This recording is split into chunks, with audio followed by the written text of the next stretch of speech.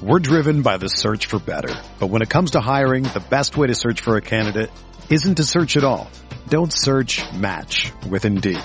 Indeed is your matching and hiring platform with over 350 million global monthly visitors, according to Indeed data, and a matching engine that helps you find quality candidates fast. Ditch the busy work. Use Indeed for scheduling, screening, and messaging so you can connect with candidates faster. Leveraging over 140 million qualifications and preferences every day, Indeed's matching engine is constantly learning from your preferences, so the more you use Indeed, the better it gets. Join more than 3.5 million businesses worldwide that use Indeed to hire great talent fast. And listeners of this show will get a $75 sponsored job credit to get your jobs more visibility at Indeed.com/Blue Wire. Just go to Indeed.com/Blue Wire right now and support our show by saying that you heard about Indeed on this podcast. That's Indeed.com/Blue Wire.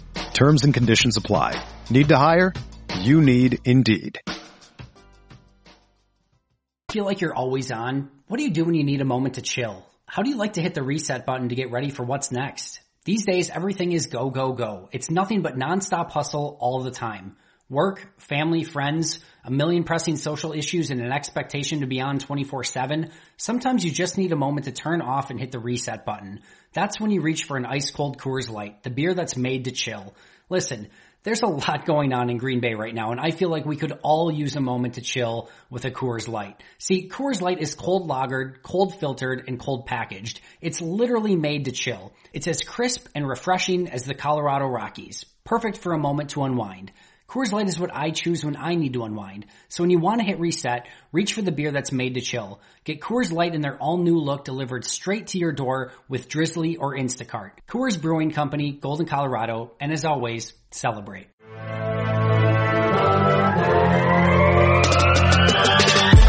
"20 minutes a day, 365 days a year. This is the Pack-A-Day Podcast.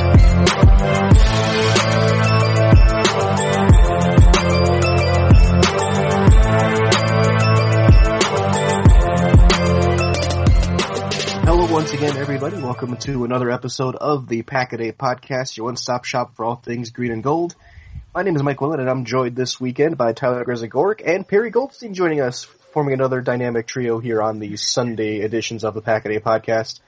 And I guess, guys, how are you doing on this day? You guys ready to talk some more green and gold Packer? Always. There might not be a lot to talk about right now, but actually we have news today for the first time in a while, so I'm excited to talk about that. But Packers football is always something I'm down to talk about. Absolutely, and news is usually dumped on either a Friday or midweek, but yeah, on getting ready for stuff, the coaches that kind of start to return back to Green Bay next week. They do have some personnel moves that were made, and that's namely the restructuring of the contract of Lane Taylor. And I know we were talking earlier, you guys saw a tweet about the financials, I guess. Perry, what have you seen for the financial aspect of getting Taylor into a little bit deal and a little bit more cap room for the Packers?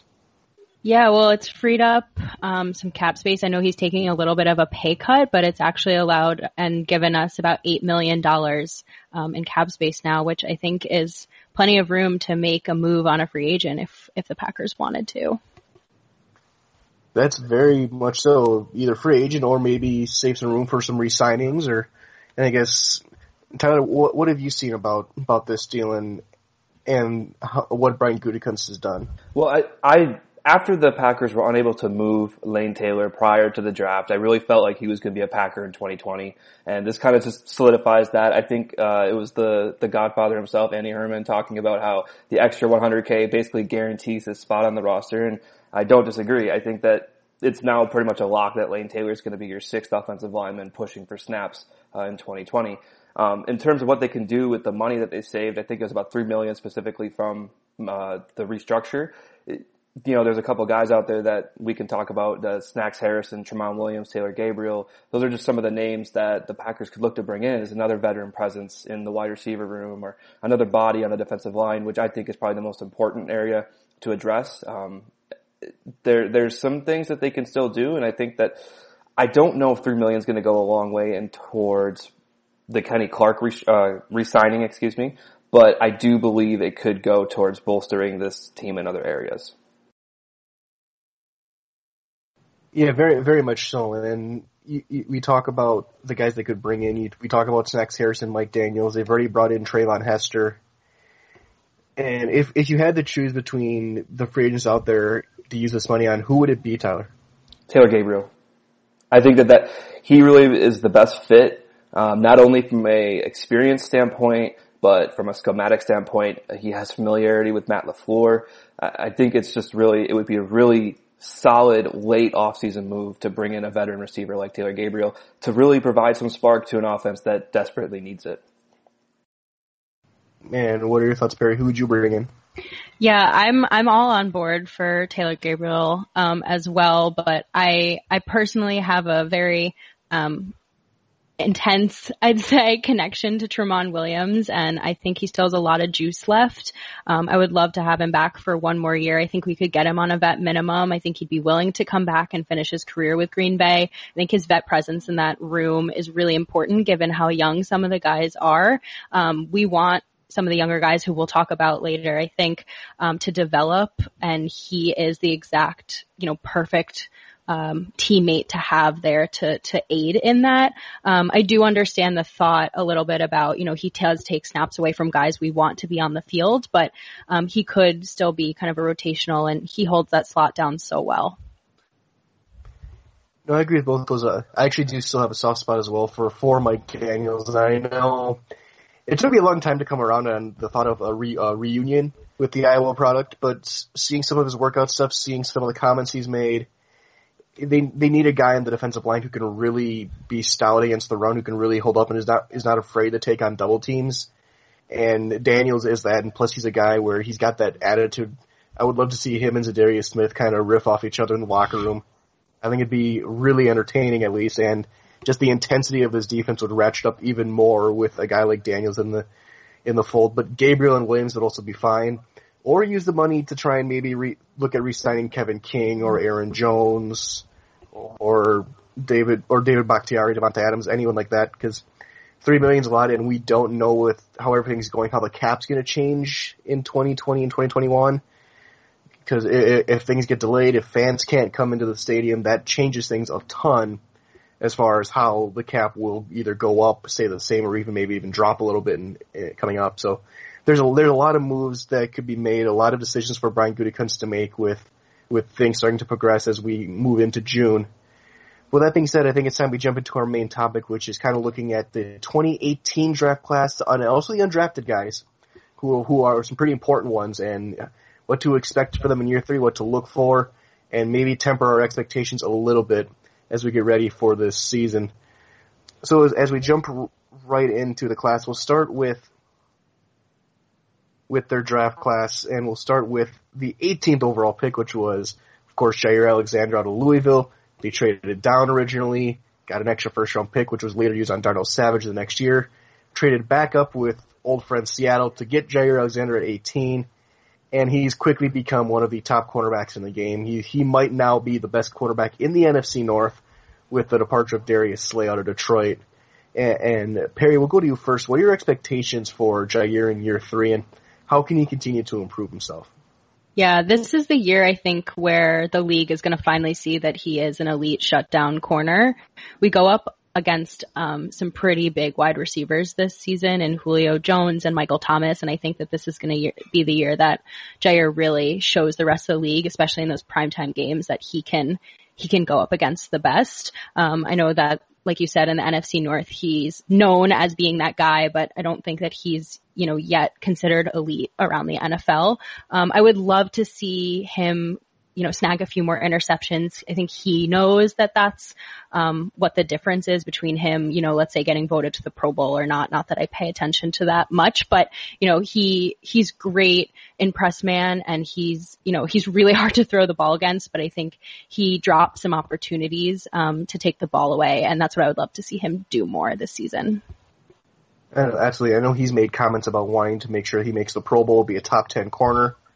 And Tyler, what are your thoughts on Jair, and can he be that top 10 corner in the NFL this year? If he's not one already, honestly, I mean, the natural ability from Jair Alexander is just oozing. And we saw it when he matched up with Brandon Cooks. Not a lot of corners could do what he was doing against Brandon Cooks.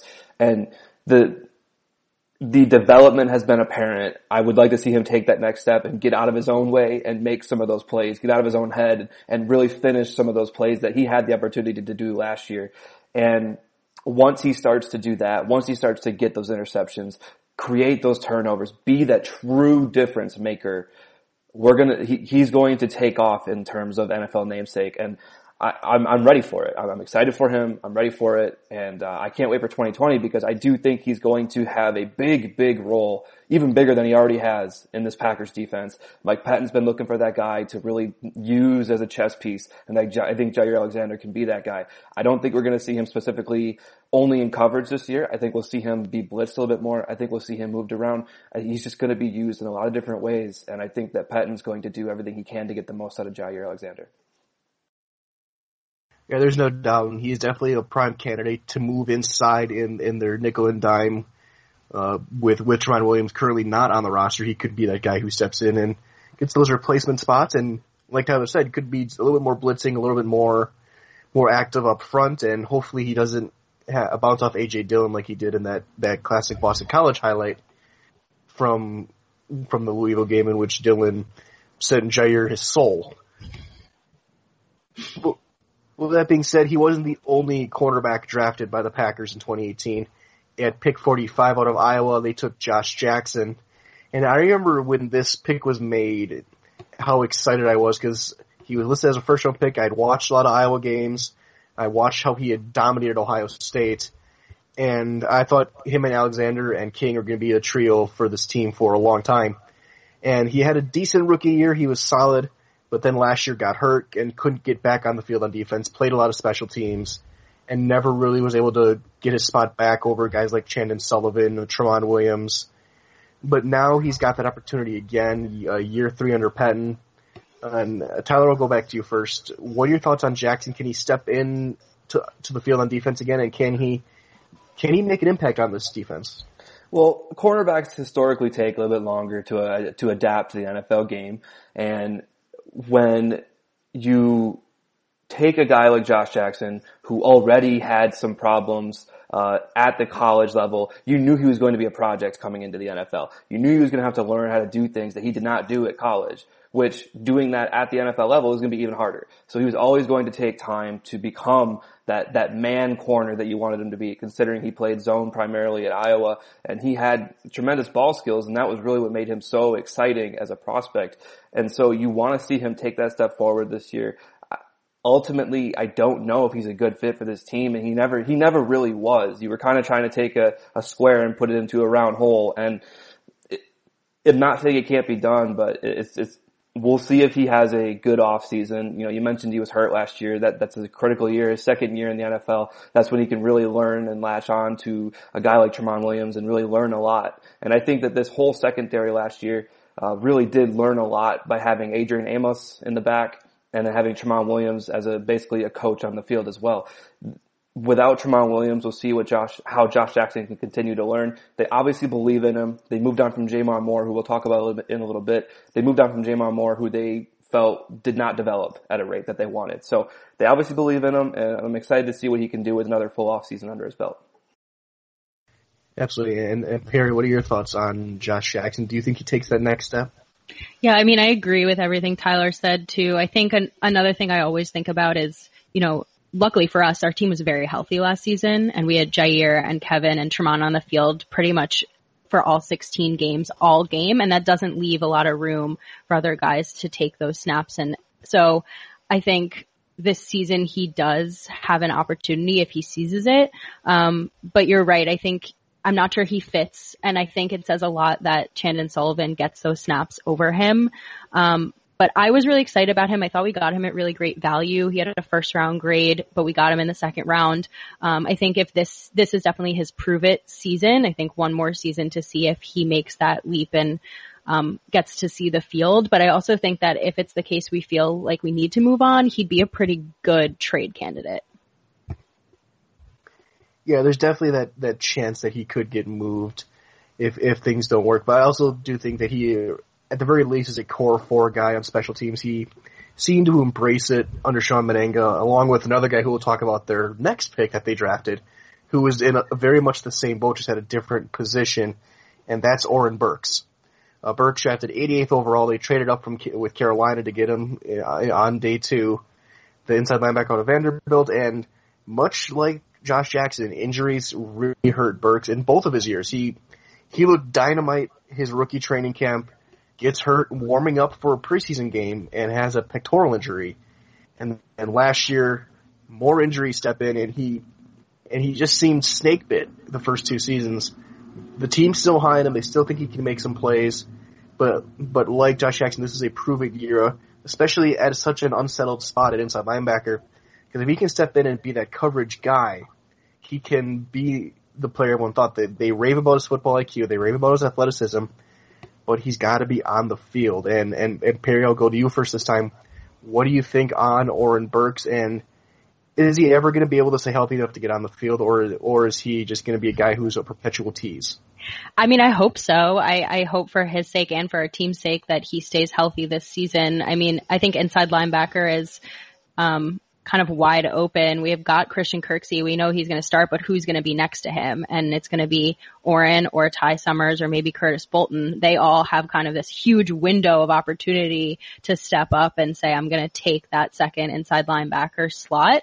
I hope it's Oren. I think he has a lot. Like you said, his football IQ is so high, and I think we lose that a little bit when we lost Blake Martinez. Of course, Christian Kirksey as the vet will be able to pick up, I think, Pettin's defense quickly, but Burks has been the one who's been in the system longest.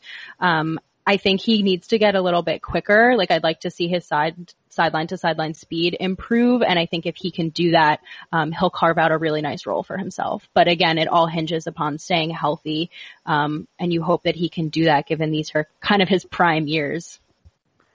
Yeah, absolutely. And you brought up guys like Ty Summers, Curtis Bolton. There's also now Kamal Martin there. There's plenty of young candidates. And Tyler, your thoughts on Burks, and can he step up and become that number 2 inside linebacker? You know, I've said it multiple times on this podcast. Competition truly breeds your best players. And the linebacker position is going to be one that's going to be incredibly fun to watch come training camp in July, because there's, like you said, upwards of 4 guys who are going to compete for significant playing time behind Christian Kirksey. I don't know how many sets we're going to see with more than one linebacker this year, but the second linebacker spot is pretty much up for grabs. I don't think Oren Burks is the lock at this point in time. He needs to stay on the field, and it was always a learning curve for him as well, coming into the NFL, because he was still new to the linebacker position coming out of Vanderbilt. And I think the Packers were trying to be a little bit revolutionary in the sense of bringing that cover linebacker, that smaller linebacker that seems to be starting to dominate the NFL. They were really trying to find that guy in Oren Burks, considering he played safety and then moved down to the linebacker position. They were really trying to find that guy and be in the forefront of that movement. But now Christian Kirksey, I think he can help unlock Oren Burks' abilities a little bit, because Christian Kirksey kind of just flies around the field. He plays very instinctively, and I love that about him. I hope he can help Oren Burks do the same thing. You mentioned his football IQ and his athleticism. If he can find a way to really put those two together, and work as a solid partner with Christian Kirksey, I think we can see some really special things from that duo, considering how much ground they can cover, and I guess Christian Kirksey's leadership in the middle of that defense as well. Yeah, there's no doubt, and this linebacker spot is much more athletic than in years past, and you have in Kirksey, you have Summers, Burks, Bolton, Martin. This team is going to be a lot faster in the middle, and you can only be excited about that. However, the next pick that they made is the first one that is no longer on the team, and that was J'Mon Moore, who was picked 133rd. Their first pick on day 3 in 2018. There's not much to say about J'Mon Moore. Couldn't hang on to the ball, couldn't bounce back from those drops, and the confidence kind of fell, and he got cut in year 2 and never really found a home. I think he's on a 90-man roster, but he hasn't done too much. I'll give you one guess where he is, Mike. I'll give you one guess. Is it Green Bay East? It's Green Bay East. He's in Cleveland right now. So he replaced Jeff Janis in Cleveland. Pretty much, yeah. I think he's on their 90 man. I don't know if he makes the roster, but that's where he is at the moment. So essentially, pulling out for J'Mon Moore. Pretty much, and it's exactly what you said. I think the talent was there with J'Mon, obviously, and he was a 4th round pick, which is by no means an easy task in today's world. But he was a 4th round pick in the NFL draft, and the talent was there. At Missouri, he struggled with catching the ball as well consistently. His hands were never that good, but I think you were hoping that he could put it all together. He had the ability to separate. We saw that numerous times. He had the ability to create separation at the NFL level as well. He could just never get over the confidence factor that he needed to really finish his plays and honestly just catch the football. It's really as simple as that. And fortunately, he got the yips, and they ended up getting the best of him. For sure. And Perry, what are your memories and what are your thoughts of J'Mon? I mean, I remember thinking when they took 3 wide receivers that the chances that all 3 hit are going to be slim, and that's why they did it. So the fact that we have 2 still on the roster that we're excited about, that we'll talk about in a bit, I think is a win. I always feel for these guys because I know how hard they work their whole lives to get to this point, and then, to have it kind of fall apart after you finally make a team is hard to watch. But if you can't put it together with a Hall of Fame quarterback like Aaron Rodgers, are you going to do it anywhere else? Was kind of my thoughts about it. But I hope that he lands on his feet and maybe Cleveland's the place for him and he figures it out. Well, as Drew Carey does say, Cleveland rocks. So we'll see if J'Mon Moore can bounce back and find a spot with Baker Mayfield and Kevin Stefanski and continue to his NFL career. Their next pick was 5 picks later in round 5, and it's one of the most fascinating stories I can remember in recent years of any draft pick, not just in Green Bay, and that's Cole Madison, longtime right tackle for Washington State. In a pick that was originally Cleveland's, they took him, and great, good on him for doing this. He sat out his rookie year with mental health and making sure he was right after a lot of stuff happened around him in Washington State, and all the respect to him for that, and respect to the team for staying with him and giving him the opportunity to make sure he was right and make sure he could continue to grow as a young man. And he came back, made the team, was never active, but the future looked bright. But then he tore his ACL late last year, and he's now going to be a guy where he's going to be on the fringe of the roster. He won't be ready for camp. He's going to be on PUP for most likely, and it makes you put into question his NFL future. And Perry, just with everything with Cole Madison, what are your thoughts on him, and can he jump into that offensive line rotation once he's healthy? Yeah, I'm rooting for him. Like you said, he's been through so much, and he's worked so hard to get to where he is. And I mean, the Packers staff have always said that they believe in him, and that's why he's still around. But I just think it's such a heavy offensive line room now. I think they have 17 offensive linemen, where it's going to be a bit of a steep climb for him, especially coming off an injury, to prove that he deserves to be in the rotation. It's hard for me to imagine him being anything but, maybe a practice squad guy at this point, unless he makes some, large leap in camp. But like you said, he might not even be ready for camp with his injury. So, I think it's going to be a tough road ahead. Especially with all the people he's going to have to jump ahead of. Yeah, because he was listed as a guard. They tried him out a little bit at center. There were some struggles there. And Tyler, I'll now swing to you. What are your thoughts on Cole Madison, and will he be able to make the team this year, and will he be able to finally get on the field? I certainly hope so. As you said, he's a great story. He's a great story to follow, and he's one that you certainly want to succeed. You want him to find personal success, and honestly, as Perry mentioned, he's got an uphill battle to do so.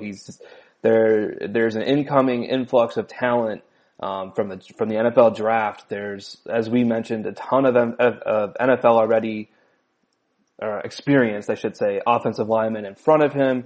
He's going to have to really show out in camp, I think, to earn a spot. I mean, his most realistic path to making this roster is as a backup interior offensive lineman to Elgton Jenkins and Billy Turner, and really just kind of figuring out where he fits in that mix. You mentioned him playing at center. He was not that successful there. I don't think he can play tackle at the NFL level. So guard is really going to be his only path to an NFL roster. And specifically on this team, that's where they have a hole. So the path is there. It's whether or not he can get onto it and really make the most of his time in camp, considering it's going to be limited. So it's an uphill battle, but I'm rooting for the guy. So let's see what he looks like in the preseason and in training camp.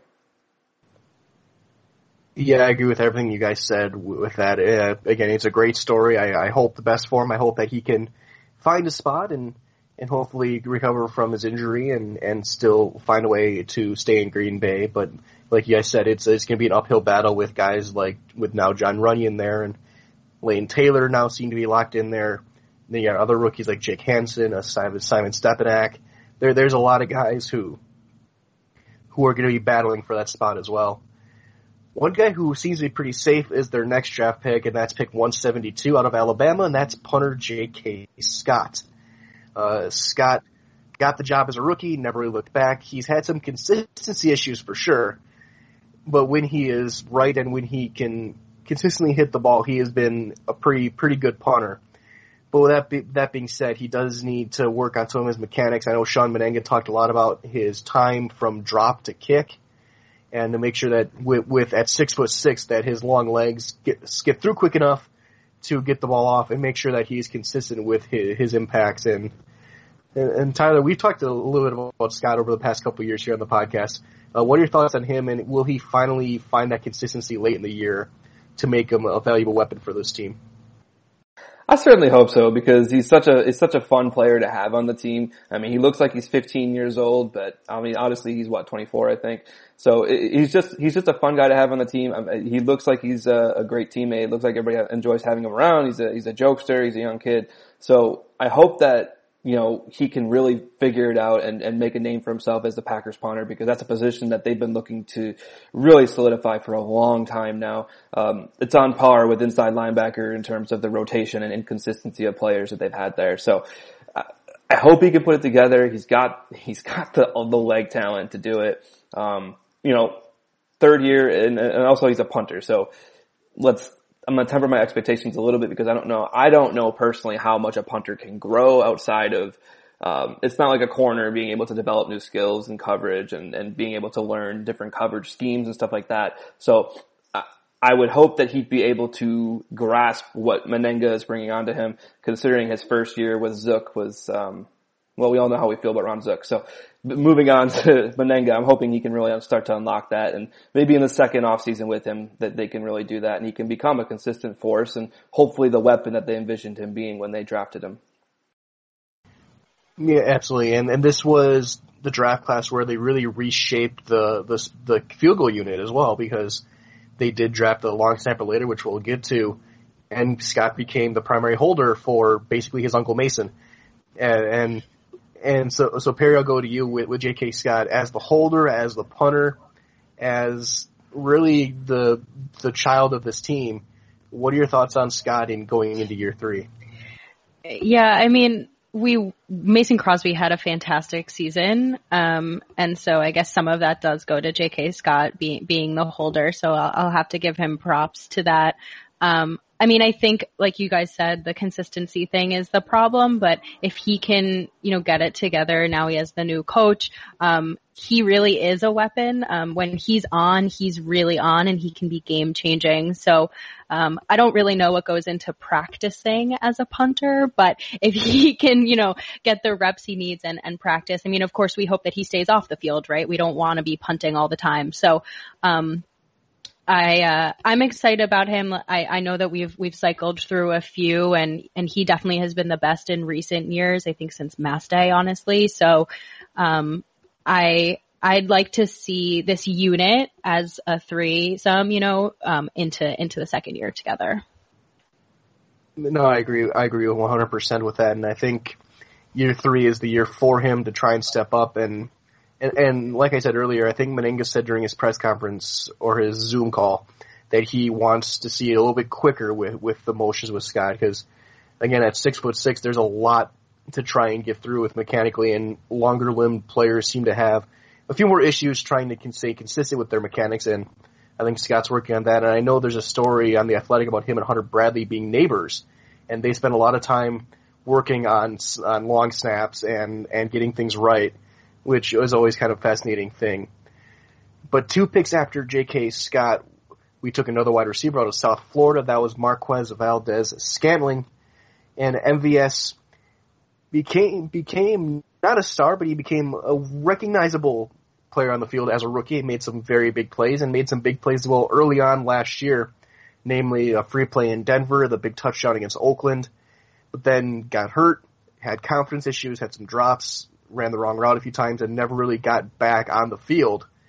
And Perry, will go back to you first. With MVS, this is the year he really needs to, again, year 3 is so big for these guys, and he's been on the field a lot, and for the first 2, he needs to find that next gear and that next step and become the big play threat that everyone seems to think he can be. I completely agree. I think we've seen what he can do when he's on the same page as Aaron Rodgers, and for some reason last year they were out of sync. Maybe that was a confidence thing. Maybe it's in part to his injury. Maybe it's first year in Matt LaFleur's scheme. I'm not sure. It's probably a combination of all 3, to be quite honest, but I'm really hoping in year 2. I mean, we want to jump from the offense as a whole, and I'm really, really hoping that MVS can get on the same page as Rodgers, because those deep play threats, we need them. He's so fast. Like I just want us to use his speed, and he's a large guy too. Like he between his speed and his size, he can really be a mismatch for defenders. And I mean, I'm rooting for him, right? Like I hope that he does well, but again, I just hope that the good that we've seen isn't his ceiling. And there's more to come for MVS. My other thought with him is he just a one-trick pony? Is he just a run straight down the field and catch the deep ball potentially from Aaron Rodgers, or can we use him in other ways? So it's another thing I hope to see. And that's mainly Matt LaFleur, figuring out, a way to scheme up other routes for him. But, again, rooting for MVS because I've seen what he can do, and I think he's really exciting. Definitely, and we saw a couple of those plays. We saw that out against Oakland. Very obviously, they thought high of him. They went to him after Davante Adams got hurt, and obviously there was the blown PI twice with him and on the one on the goal line as well. So it seems that they do have trust in him, but he needs to find his role. And with the emergence of Allen Lazard, with the return of EQ, which we'll get to in a few minutes as well, it remains to see what MVS's role is going to be. And Tyler, what do you think on him in year 3? Where does he fit in? What's Matt LaFleur going to do with him? Well, there's been a lot of talk this offseason about the explosive play. And so obviously that's where we look to MVS to really step up into a bigger role there. But he doesn't even have to, really make the big play every game. He just has to be a threat to do it. And I think just having a threat of a big play in this offense is going to open up so many more things. Teams last year didn't really care to guard the Packers deep, and rightfully so. They didn't really have anybody who could win deep other than Davante Adams. And so even Davante Adams is not a burner. And these guys are very, set into their skills. They have very specific skill sets, and that's great. And you add a guy like a Devin Funchess, who I think he's a deep threat. He's a different type of deep threat. He's not going to win, he's not going to win foot races, but he's going to win one-on-one battles. That's what you're hoping he can do. He can win those jump balls for Aaron Rodgers. So he's going to add a threat in the red zone, but they need somebody to really just be a threat to be able to blow the top off the defense at any given play. And that's honestly what Marquez Valdes-Scantling needs to do. And in order to do that, he's going to have to finish some of these plays that Aaron Rodgers kind of really gave him on a silver platter last year. And so once he can do that, I think it's going to open things up. And obviously he makes 1 or 2 big plays, and hopefully that helps with the confidence thing. Perry mentioned the second year Matt LaFleur's offense. I think it's going to be huge for a lot of these guys. Equanimeous St. Brown, another guy we're going to talk about, I think he's a guy who can also be that guy who can open things up for you on offense. So honestly, that's really all they need to do. Is he doesn't even have to catch 4 or 5, 6 passes a game. If he can catch 1 or 2 for 40 yards, that's going to be good for this offense. Absolutely, and I agree with you. And you talked about Equanimeous St. Brown, who was conveniently the next pick that the Packers made at 207 in round 6. A guy who I was shocked was still there in round 6. The talent was undeniable. He had pretty good numbers at Notre Dame. even with some inconsistent quarterback play and dealing with Brian Kelly's offense. But St. Brown, it took him a while to get going. He had a really good end of his rookie year. He still has one of the greatest crackback blocks I've ever seen. But then last year, thanks to Canadian Football Services, gets hurt again against Oakland, and he's put on injury reserve and was gone for the year. He wasn't eligible to return because they had to put him on before the cutdown day. And this year, he's going to be a big year for him as well. How big was that injury? Can he bounce back from it? Can he get onto the field? Can he compete for snaps with Funchess, Lazard, MVS? If they bring in another guy like a Taylor Gabriel, will he be able to find a spot there? And Perry, I'll go back to you first with EQ. What is his role going to be in 2020? Oh man, I'm such an EQ stan. I'm so excited to have him back. I really, really loved him his rookie season. I actually thought that he was going to be the guy over MVS. Unfortunately, obviously, his injury took him out last season. I see him as such a slot mismatch guy. I mean, he's 6'5", but he's so shifty and he's really great with yards after the catch. Rodgers loves throwing to him on the sideline. He had this one, I can't remember which game, maybe you guys remember, just this really fantastic sideline grab, for a first down his rookie season. And those are just some of the things that you can't coach. And his connection with Rodgers it took a little bit, but halfway through the season was pretty strong. And I think a lot of the league thinks that, we need all this help with wide receiver and we only have Davante Adams and we didn't do anything. We didn't draft, and maybe they're just not paying attention to some of our depth, but I really think EQ can be that guy to come in. I'm still very high on Allen Lazard, but they're very different players. And I think that he can come in and be that like X factor that no one really expects and no one knows what to do with because, there's not a lot of tape on him. So he can really surprise people. No, I'm with you, and I think that player thinking about it was the San Francisco game where they were making that comeback, and it was basically an unseen hand signal where they had him run a back shoulder on the sideline, and he was able to make that play, and it really kind of showed his connection with Rodgers. And Tyler, as I turn to you, what are your thoughts on Equanimeous St. Brown, and can he be that guy who steps up and helps the Packers alleviate some of these questions at wide receiver? Honestly, I was a big fan of EQ coming out of Notre Dame as well, and for a lot of the reasons that I think a lot of people are. He's just a tremendous athlete. He's such a smooth athlete. The way he shifts from one gear to another, the way he makes his cuts on the field is just it looks effortless, and to me that really speaks to his ability as a route runner and what he can do there and how he can be impactful. I don't think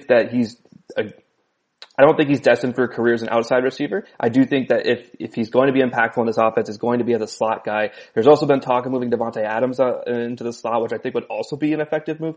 But for EQ, he's going to have to stay healthy, obviously, because now he's got half of his NFL career is gone due to an injury, so we have to talk about it. I don't think he's necessarily injury prone. When he was coming out of Notre Dame, there were some concerns about him being quote unquote soft.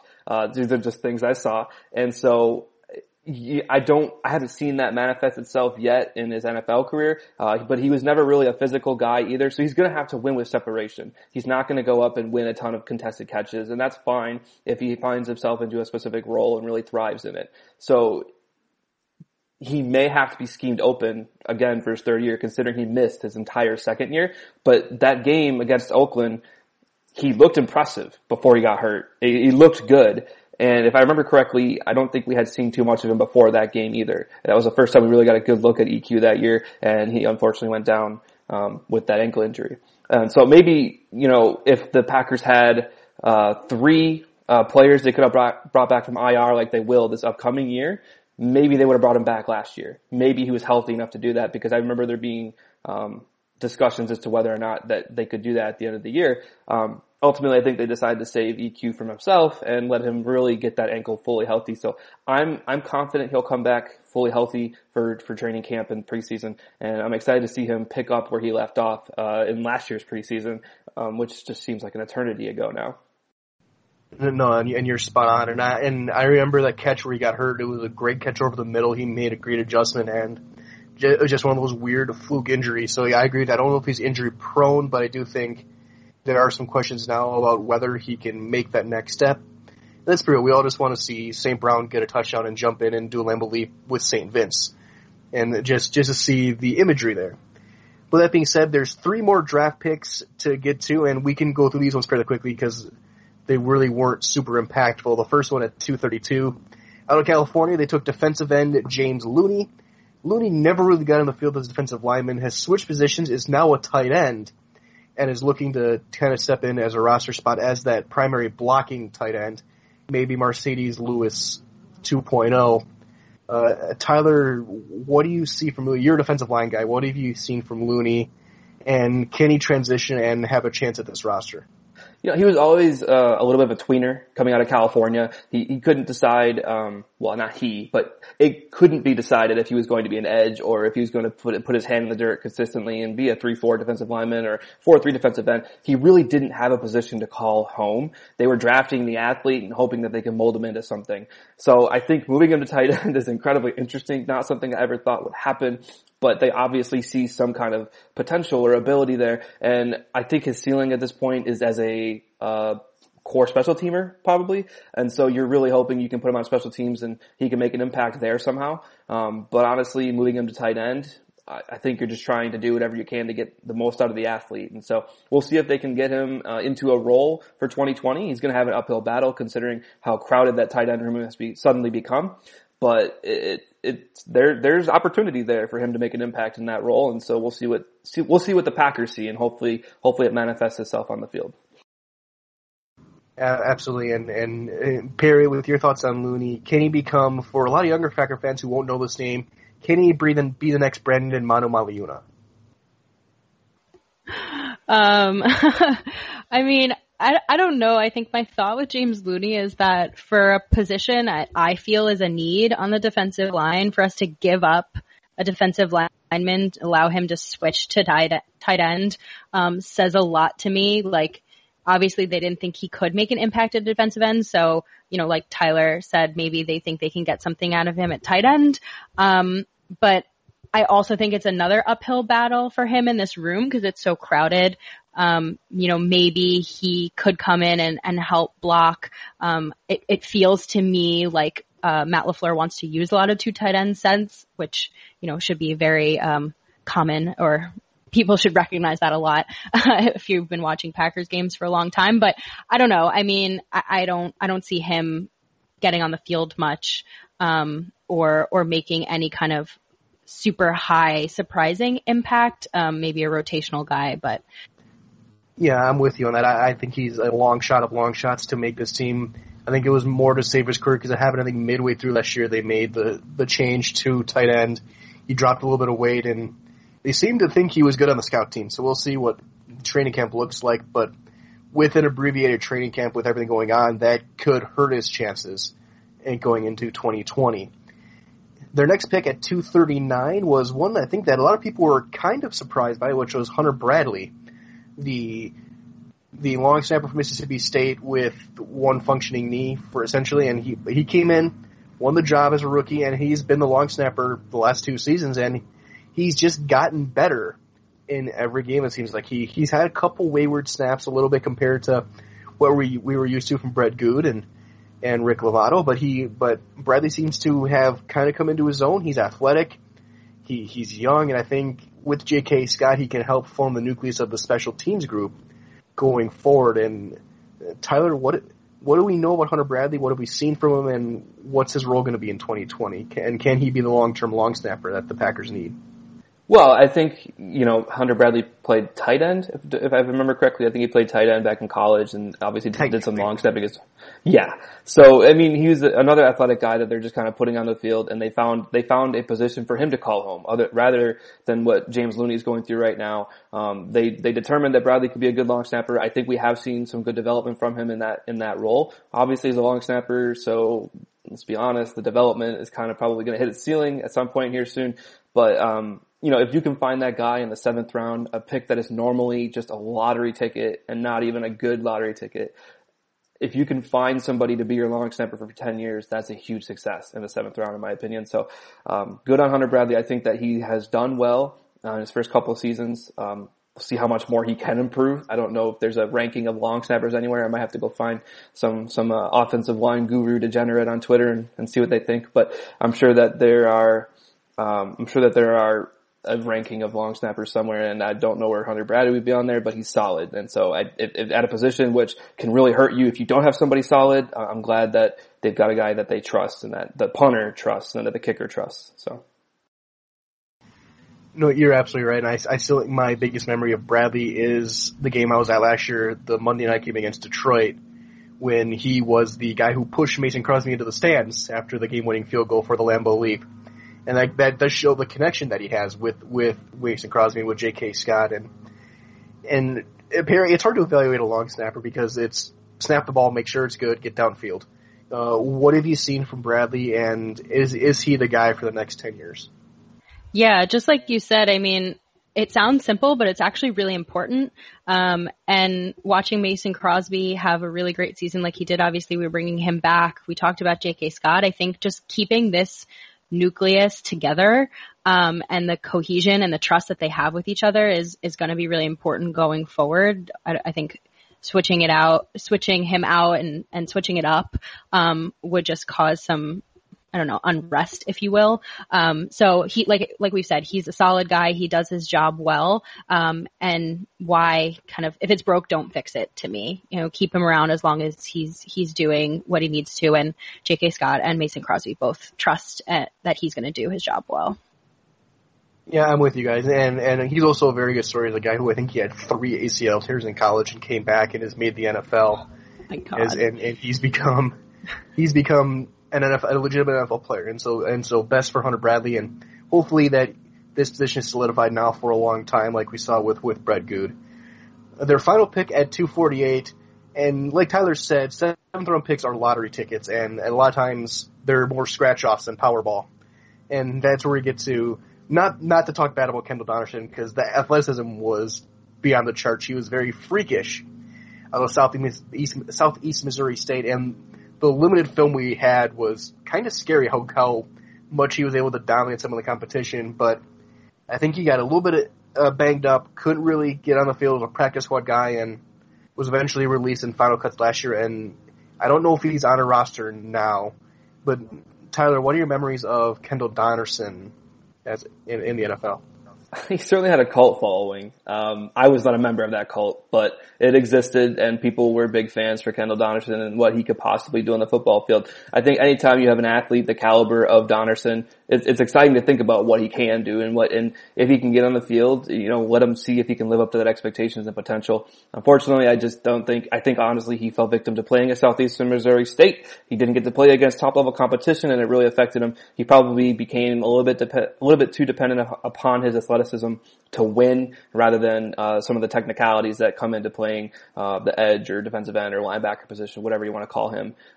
Honestly, I don't think he had a home either. I think they were just trying to find somewhere for the athlete to play. Common theme here, it looks like, with these last few picks, but honestly, just didn't work out. And, you know, I don't think anybody was really had super high expectations for Donnerson, unfortunately, just because of, you know, he was one of the last picks of the 2018 draft. But, you know, it was fun. It was fun while he was in Green Bay to think about what he could have done if he had been able to get on the field a little bit more. Yeah, we definitely have a thing as Packer fans with our cult favorites, and whether it was Donnerson, Jeff Janis, Jared Abbrederis, and it's always a fascinating thing to see, and it makes life a little bit more fun every time we do it. But Donnerson, last time I was just able to quick look it up. He was with the Raiders. He was signed to a reserve futures deal, but he got cut about 3 weeks ago. So it looks like he is out there as a free agent. And Perry, do you have any memories of Donnerson? Yeah, I mean, I think he, you know, Goot loves his freaky athletes. I think that's probably why he took him. You don't expect much that late in the 7th round. I think you guys hit the nail on the head there with, like, it's just a lottery ticket. I also think when you're coming into a room that's filled with the edge guys that we have, it's going to be really hard to claw your way up to get any kind of meaningful snaps. I mean, maybe he could have done something on special teams for us, but you know, you always hope that when you draft a guy, it's not a wasted pick and they can do something. Unfortunately, that's just not always the case. And so I hope that he finds a home. I hope he figures out, you know, what what's going to make him a successful NFL player, and he can get on a team that will give him that opportunity. 100%. And hopefully he can find a spot and find a way in the NFL in 2020. As that is the actual draft class, but there are some undrafted guys there's still 4 of them still on the roster from 2018. And that's not including Allen Lazard, who was on the Jaguars undrafted class in 2018. But we have everyone's favorite Tim Boyle laser show, Raven Green, Tyler Lancaster, and Perry's personal favorite, Alex Light, who have made the team the past 2 seasons as undrafted free agents and have really carved out roles. 2 of them are essentially starters. And so Perry, we'll go to you first. Among the undrafted guys, having 4 make the team for multiple years has got to be a pretty bright mark for Brian Gutekunst.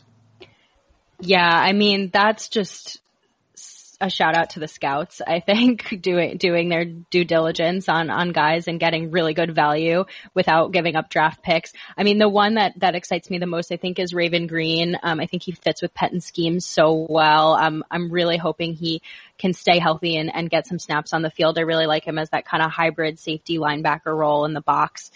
He just adds a lot of value and power to the defense. Yeah, I mean, I'll give a shout out to Alex Light. Obviously, we went to college together, go Spiders, and it's a tough road when you're coming from a small school like we were. We don't send a lot of guys to the NFL. We don't get a lot of NFL scouts out. So the fact that he was able to claw his way up and get on a team, and not just that, I mean, he had some starts when he had to, and he held it down okay. Obviously, we think he's not an actual starter, but he's a great depth piece, and as a fellow Spider, I'm really proud of him. Well, absolutely. And with the undrafted class from the football hotbeds of James Madison, Eastern Kentucky, Richmond, and Northwestern, it's definitely paid off for the Packers. And Tyler, what are your views of this undrafted class? Again, outside of Raven Green, it seems like mostly depth guys, role players, but still having 4 of them continue on the roster is definitely a pretty good thing to see. Well, I think the most interesting one is obviously Tim Boyle. I mean, this guy was an undrafted quarterback, and he fought his way to basically getting DeShone Kizer kicked off the roster and taking the backup quarterback spot. That's pretty impressive in my mind. And the fact that they were able to find themselves a backup quarterback that they felt like they could trust for a period of time, they could find that through the undrafted free agency process, I think really speaks to the scouts, as you were saying, and really doing your due diligence and doing a full evaluation of the entire class. Raven Green is a guy I'm excited to see what he can do. He seemed to be on the up and up before he got hurt last year. I want to see what Pettin has in mind for him. He's another guy that is going to add to that competition for that linebacker spot with Oren Burks and Ty Summers. Those guys have so many people to worry about, and not only that, the scheme itself. I want to see what they decide to do with Raven Green. Allen Lazard, obviously we saw what he did last year with the limited snaps that he ended up getting from, I guess, the Jaguars, and I think he ended up somewhere else, maybe. I'm not sure. I might be misremembering that, but when he got to Green Bay, the things he was able to do, I want to see him continue to build on that. And, even last year's UDFA class with a guy like Chandon Sullivan, there are some hits here that make you say, okay, well, the Packers are doing their work. They're finding these guys. They're coming in. They're being impactful. So I want to see them continue to build on that impact. I mean, you treat these guys like drafted rookies once they start to emerge on a roster like an Allen Lazard has. And honestly, it's his 3rd year now, so he needs to take that 3rd year leap. And I think that's something that McCarthy talked about all the time when he was here, is he talked about the 3rd year leap. And that's what all of these guys need to do this year. 100%. And I guess one last name that I'll just mention briefly, because he did make the team for 1 year, and that was James Crawford, who joined the team in August, absolutely lit up most of the Kansas City Chiefs roster in a preseason game, and became a core special teamer for 1 season before moving on to Miami last year. But still, a good undrafted class, a promising, if inconsistent and a little bit unknown yet, 2018 draft class itself. It'll remain to see what year 3 holds, but definitely the future could be very bright for the Green Bay Packers roster from this draft class moving forward as well. So as we wrap things up, Perry Goldstein, where can people find you and what are you working on? Yeah, you can follow me on Twitter at Perry_Goldstein. I podcast once a week with Maggie Loney, who I'm sure you know from another Pack-A-Day day. Our podcast is called Packs What She Said.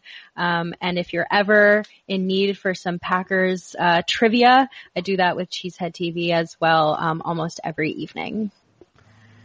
And to make sure so people can find you, Perry with an I, correct? Correct, yeah, Perri. So make sure to go and follow her. Tyler, where can people find you? As always, on Twitter at Tyler_Grez, TYLER_GREZ. As of right now, I'm still just at Dynasty Nerds, kind of looking through the different landscape of websites right now to see if there might be another opportunity to start writing about Packer football again specifically. So we'll see, but I'm on Twitter, so make sure you follow me over there, and you'll catch everything that I'm putting out. And you can find me on Twitter at Mike Wendlandt, all one word, WENDLANDT. I took a little bit of time off from writing about some stuff right now. It's weird without high school sports going on right now because that's primarily been my day job. So that's really odd right now, trying to figure out what to do with my life. But again, I'm active on Twitter, so follow me there. Follow all of us there. Follow the Pack-A-Day. Follow Pack-A-Day Podcast. They're at Pack-A-Day Podcast. And give all these contributors also the support. It's been fun working with these guys for the past couple years. It's fun to hear these different voices every day. And it's fun to have a chance to bring you guys content every single day. So again, follow us at Pack-A-Day Podcast, and wherever podcasts are found, whether it's iTunes, SoundCloud, Google Play, Spotify, Stitcher, we're there. Give us a subscription, give us a like, give us a comment, let us know how we can improve and make this experience even better for you guys. And so, thanks for listening, everybody. Stay safe, and of course, and as always, go Pack Go.